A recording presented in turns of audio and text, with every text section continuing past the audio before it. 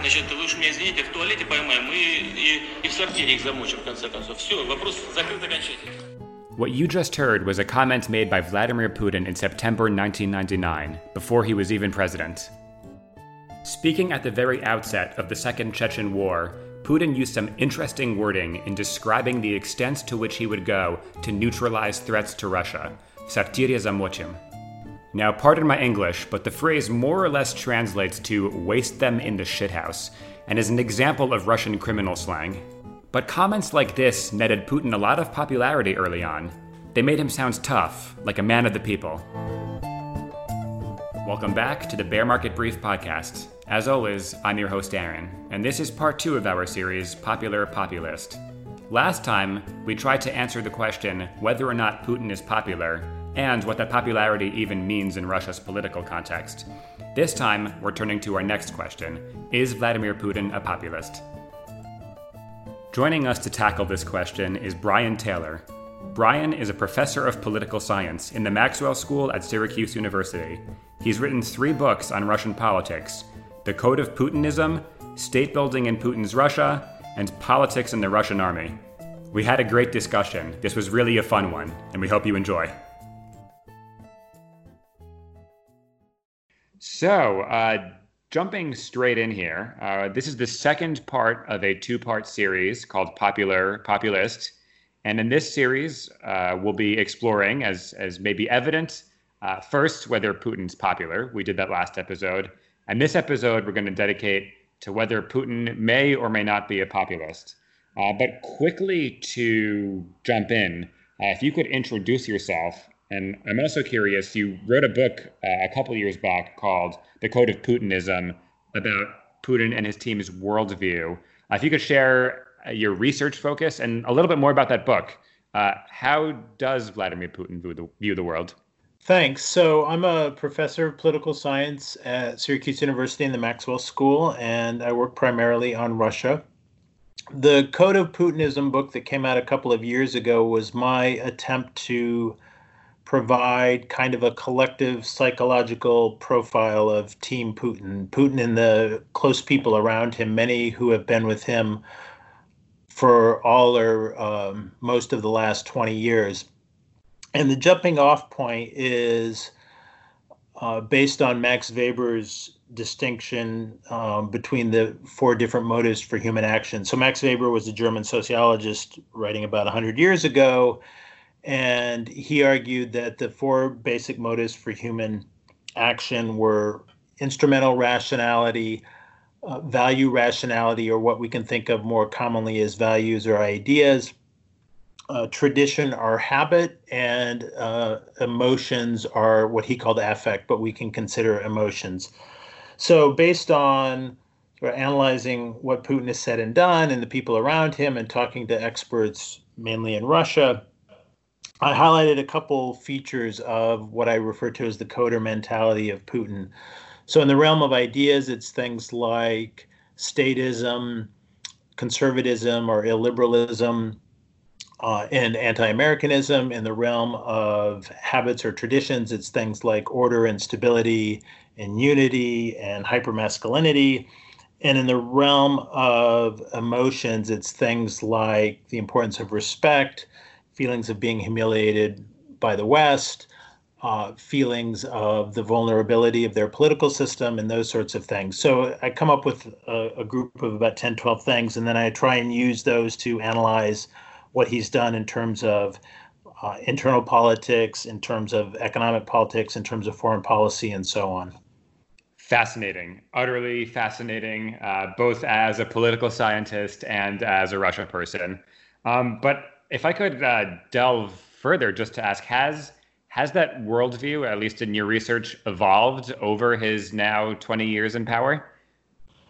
So I'm among the group that sees more consistency than change over time. I know this is a hotly debated topic, but the way I argue the case in the book is that sometime around 2003, 2004, we can see the code kind of fully coming into being. That his first term, he was kind of new to ruling and had a different group of people around him, at least partially left over from the Yeltsin era. But we can see by the time of the arrest of Khodorkovsky, by the time of Beslan, by the time of the 2004 Orange Revolution in Ukraine, a more consistent sort of mentality or code coming into being. And although the emphasis in the different elements has changed over time and some things have grown stronger, other things have maybe become less important, I still see a fairly consistent mentality held by Putin and the people around him. And that mentality has, at each step of the road, kind of taken them in a more authoritarian direction, not necessarily because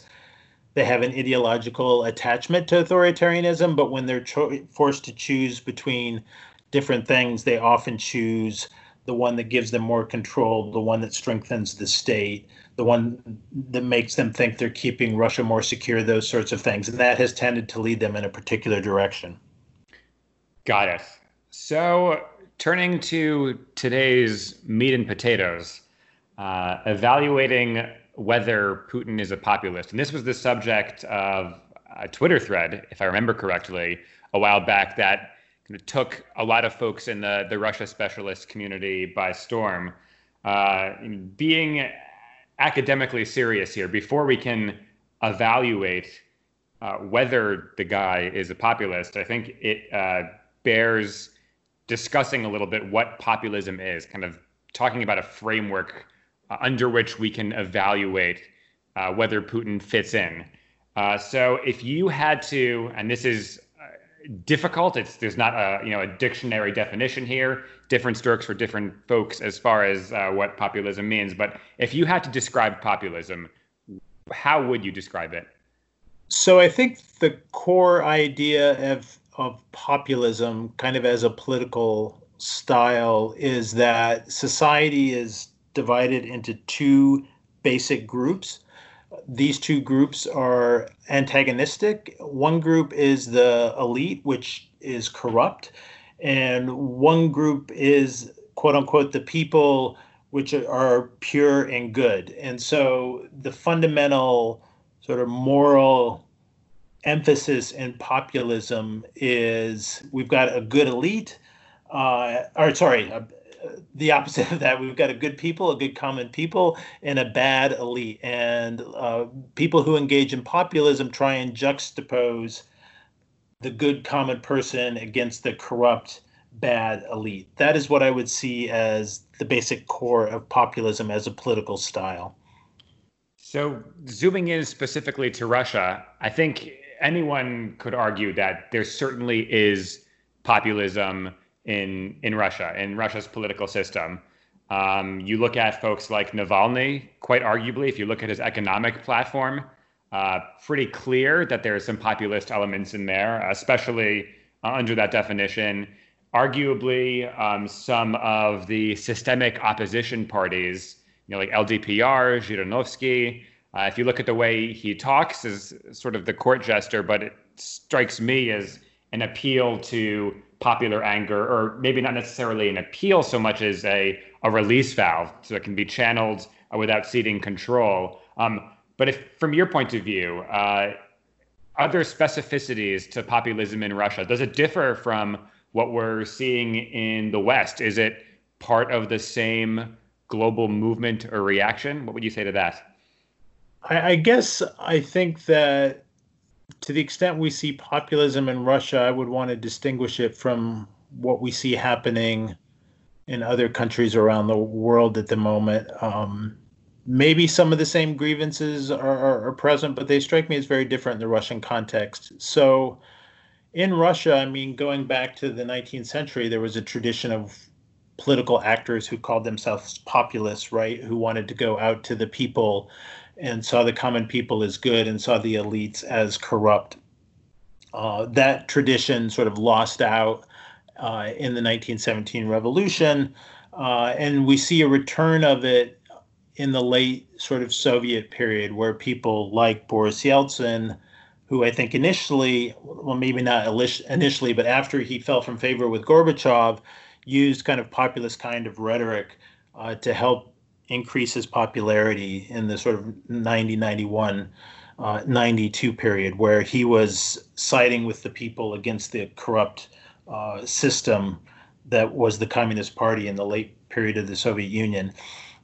I agree with your characterization of Navalny as partially in the populist camp, as well as the LDPR, the Liberal Democratic Party, and Zhirinovsky is also sometimes engaging in this populist kind of us versus them.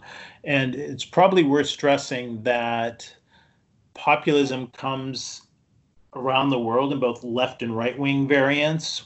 So a left-wing variant that might make sense in the US context, someone might say Bernie Sanders is a left-wing populist, where it's the 99% versus the 1%.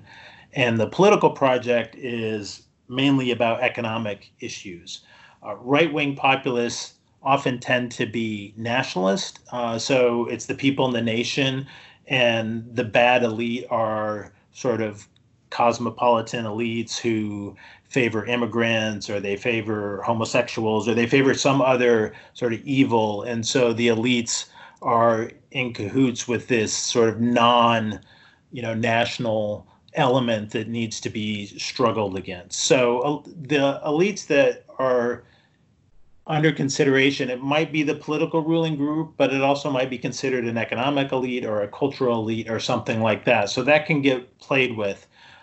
In the Russian context, just one final point on this, there would seem to be some basis for populist politics just simply based on the high levels of income inequality and high levels of wealth inequality. So in that sense, it would be a fertile ground for a sort of left-wing populist argumentation. But I think the regime would be very wary of that, which is why it's hard to articulate it freely in the public discourse in Russia. So related to that, and you talked about kind of a ripeness for left-wing populism, which I absolutely agree with. I think if I were Putin, I would be worried, and this is maybe not within the scope of today's episode, but would be worried about the Communist Party becoming a real political party someday and using its resources. I think there's a lot of traction that can be gained, but neither here nor there. A difficulty in the discipline is fitting Russian politics neatly into left and right. Some of the rhetoric kind of comes from each side of that equation. So within the current Russian political system, when there are populist appeals, and I think this is where we start transitioning to Putin himself, at least in the Western conception, would there be more from the right or from the left, or both? Is it kind of hybrid? Does it not fit within our conception of politics? So in terms of populist types of appeals that we see from someone like Putin himself, to the extent that he uses them, it's hard to put it on the left-right spectrum. The left version of it doesn't sit well in a situation where the number of billionaires in Russia has increased from 0 to over 100 during the 20 years that Vladimir Putin is in power. So to claim that he's on the side of the common people against the corrupt billionaires is a hard argument for him to make. The right-wing version of populism, I think, also is one that he might be wary of using too consistently because, as I noted earlier, right-wing versions of populism often conflate the people with the nation. And Putin is highly aware that Russia is a multinational and multi-confessional country where 80% of the population is ethnic Russians, but that means fully 1/5 of the rest of the population is not ethnically Russian. They might be Tatar or Bashkir or Chechen or Dagestani or some other ethnic or cultural group. So he's been someone who's flirted with Russian nationalism at times, and that has waxed and waned. But I'm one of those who think that nationalism is really not a core part of who Vladimir Putin is as a politician, and that he's, in fact, quite wary of it. And various times in his career, he's referred to nationalism as a virus or a disease that would undermine Russia from within if it came to the fore. So in that sense, it's hard for him to define himself either as a left-wing or right-wing populist, which is why I think the form of populism, to the extent that he uses it, is more kind of performative. than sort of deeply felt. And it's a very simple version of, bad elites and sort of good people. And he's on the side of the good people against what might be defined as a group of elites. So I think, were there ever a segue to our next segments here? Putin, the populist. Let's kind of break down, why Putin might be a populist, if you had to make that argument. Yeah, so I'll be perfectly frank at the beginning. I'm one of the people who, in that Twitter discussion that you talked about, made the argument that Putin is not a populist. But let's give the platform for a while to those who said that he was a populist. And I think what they would point to were the ways in which he sometimes positions himself against the elites in his rhetoric. So you see this, for example, sometimes in his annual call-in shows, where he will be asked a question from some ordinary person, outside of Moscow, complaining about how the sewage system in their village is backing up or something, and that'll give him an opportunity to sort of dress down government officials, and come to the rescue of people and that sort of thing. So we see that in times. I think earlier in his presidency, especially during the first term, he was able to sometimes use this populist move, especially against economic elites. So with the situation with the two main media oligarchs, Gusinski and Berezovsky, that were pushed out of the country in 2000 and 2001, and then later with the arrest of Mikhail Khodorkovsky in 2003, the head of the state oil company Yukos, we saw in that period an attempt to frame some of his actions as being against the oligarchs, right? And the need to, quote unquote, eliminate the oligarchs as a class, which of course is referring back to Stalin's claim that they were going to eliminate kulaks as a class, kulaks being the term for wealthier peasants in the early 1930s. So I think there was maybe some of that early on, specifically about economic elites, and now we occasionally see it in terms of an opportunity to attack government officials or oligarchs. But he's less able to use that too often now, because these are his government officials, and quite frankly, these are his oligarchs now. So to paint himself as on the side of the common person against the bad elites is a tough argument when you've been in power for 20 years. Yeah, I would certainly say as much. Two things come to mind. So one of the models kind of discussed throughout Russian history, kind of as a way of, I guess, characterizing political messaging, is the concept of good czar, bad boyars. Boyars being the elite class, the nobles, under the czarist era. Is that something you see Putin using with some frequency? Yeah, I think he does like to use that. We could even maybe see a bit of that in crisis situations. And I know you talked about this in your last episode with Yana Gorokhovskaya, about how in crises he often sort of steps back from the center of attention and lets someone else take the lead. And then that individual or agency or whatever can be blamed if things go wrong. I think the other way that the good czar, bad boyars kind of trope might work for him sometimes is outside of Moscow and St. Petersburg. Even though he himself, of course, comes from St. Petersburg and has lived in Moscow now since the mid-1990s, I still think that there are parts of Russia where this good czar, bad boyars thing might work. I was thinking about an interview that Sergei Ivanov, who's a close associate of Putin, also was in the KGB, also comes from Leningrad, is currently a member of the Security Council. He gave this interview back in 2013 or so, where he was talking about how nothing is really produced in Moscow. People in Moscow are just office plankton and bureaucrats and bloggers and service economy people, but they don't actually produce anything. And I've traveled around the country a lot, and in other places you see they're making high-tech, military gear or nuclear plants or that sort of thing. But Moscow, what do they do there? I don't even get it. And I think that was kind of an example of someone who's a core member of Team Putin trying to sort of play on this Moscow, Petersburg versus the rest of Russia argument. I'm not sure how persuasive that is to people. I think it does sometimes work in the regions, but it's funny coming from people like Putin and Sergei Ivanov, who are, of course, from the Moscow, St. Petersburg elite ruling group. So there's only so far they can go with that argument, I think. I think this is one of those occasions as you talk about this, and I read rhetoric like that a lot, but it certainly drives home, despite the vast differences between Russia and America. That just rhymes so much with things you hear about real America versus the coasts or DC. Interesting to think about that from that angle as a similarity. As far as oligarchs, just an anecdote.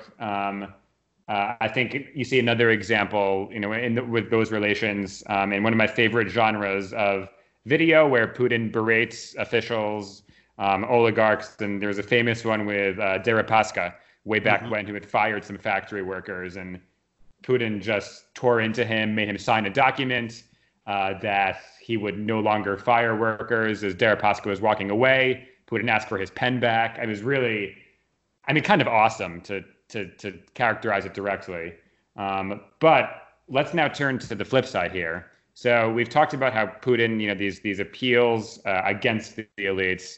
But you also said that he has been in power 20 years. And full disclosure, I was on the same side in this Twitter debate. Why isn't Putin a populist?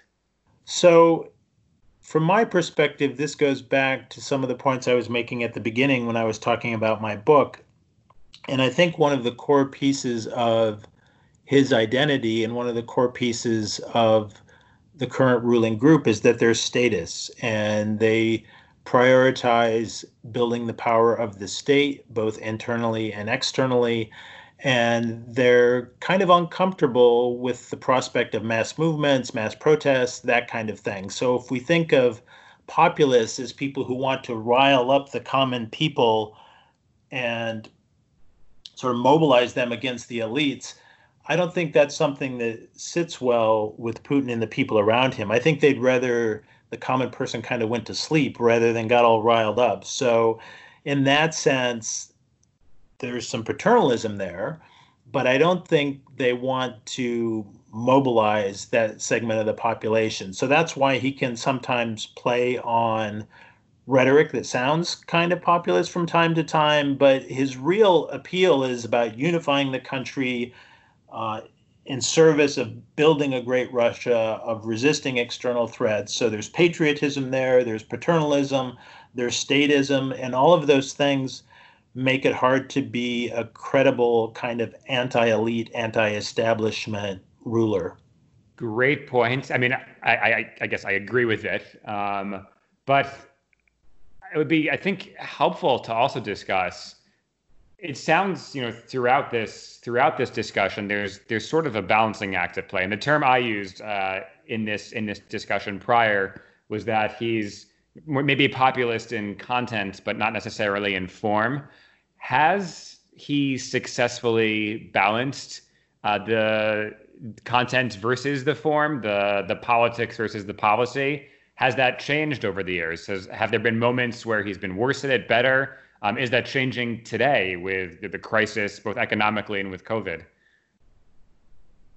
So there are times when he has tried to emphasize more than he would at other times the divisions within society. We saw that sometimes around election moments, for example. So in 2003, so his first run for re-election after being elected in 2000, so 2003, 2004 timeframe, and after the arrest of Khodorkovsky, he could kind of run on an anti-oligarch agenda. Later in 2007, 2008, even though he personally wasn't on the ballot in 2008, but there was this language about sort of civil society working with our enemies in the West kind of thing. So sometimes he will, in terms of the form of his arguments, talk about these kind of deviant groups. So at times it's been LGBTQ, at times it's been someone like Pussy Riot, for example, that will be the target, but it's all designed to juxtapose the kind of good conservative spiritual values of the real Russian people with this small kind of deviant capital based, meaning Moscow based kind of Western hipsters kind of thing. So I think there are times when that kind of appeal is useful to him, but I don't think it's something that he personally engages in that much. It's more a narrative that's pushed out through various actors on state media rather than it's something that he wants to talk about a lot of the time, because I don't think that's really who he is as a politician. But there are arguments that might resonate with some of his base of support when they hear them in the media. And I think relevant to that, I think it's really important talking about, I think in the Western media and in general, there's kind of an assumption that it's Putin single-handedly pulling every single lever of power in Russia by himself. It sounds like the way you're describing it, that he's kind of exporting some of the politicking and populism to folks in his circle and to the media. Is that correct?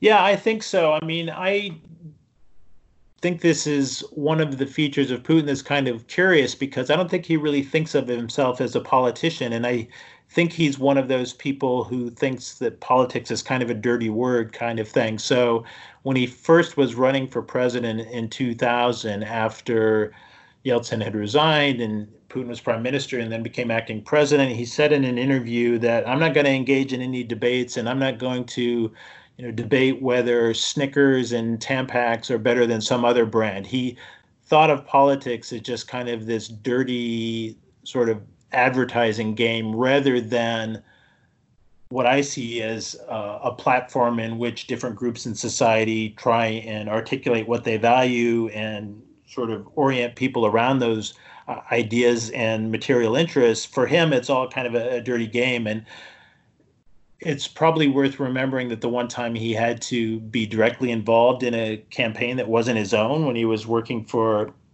Anatoly Sobchak in the 1990s in St. Petersburg, he was one of the people that was responsible for Sobchak's reelection campaign in 1996. And Sobchak lost that election famously, and that's when Putin had to go to Moscow to make his career after that.